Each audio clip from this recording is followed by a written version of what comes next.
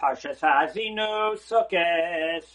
Rabbi Isai, this is the same vort that I've said in every Sukkos recording since I started Insight, since I started podcast, and I davened that I shouldn't have to say the same vort again. I davened it would be irrelevant and I say something else, but it's not. We had COVID.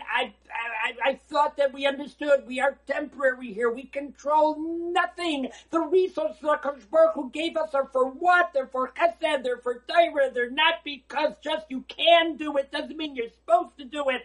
We learned it, and then the sun came and he sent us to Dubai. You're not going to get to Dubai, but the Hebrews would say, I can even go see Dubai. Right? Okay, so I said, are we done now? COVID's back. Hello? No.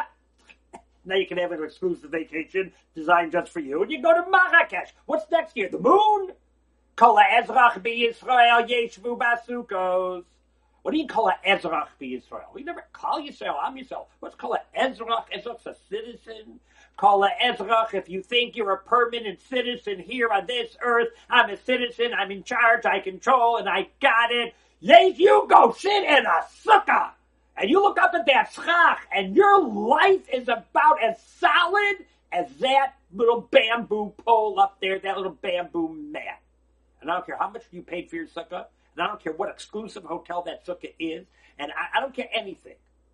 We should all know, Kol Ezrach, if chas v'shalom you think that this world is a permanent place, and we're in charge, and we're in control, and it's my money, and it's my resources, and I'll not do anything other, Baruch Hashem, and I'll show a little money around, but it's mine, and I'll decide what to do with it. It's nothing.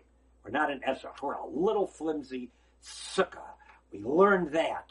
Then we have the true simcha, and simcha kataras hasfekos, with no greater joy than realizing what our role is, what our mission is, the power and beauty of being Am Yisrael, and then we'll really be zeicha to all the brachos and all that we're davening for since the entire Yomim Noachim, and we'll have a true simchas achag and a simchas Torah and a geula shleima.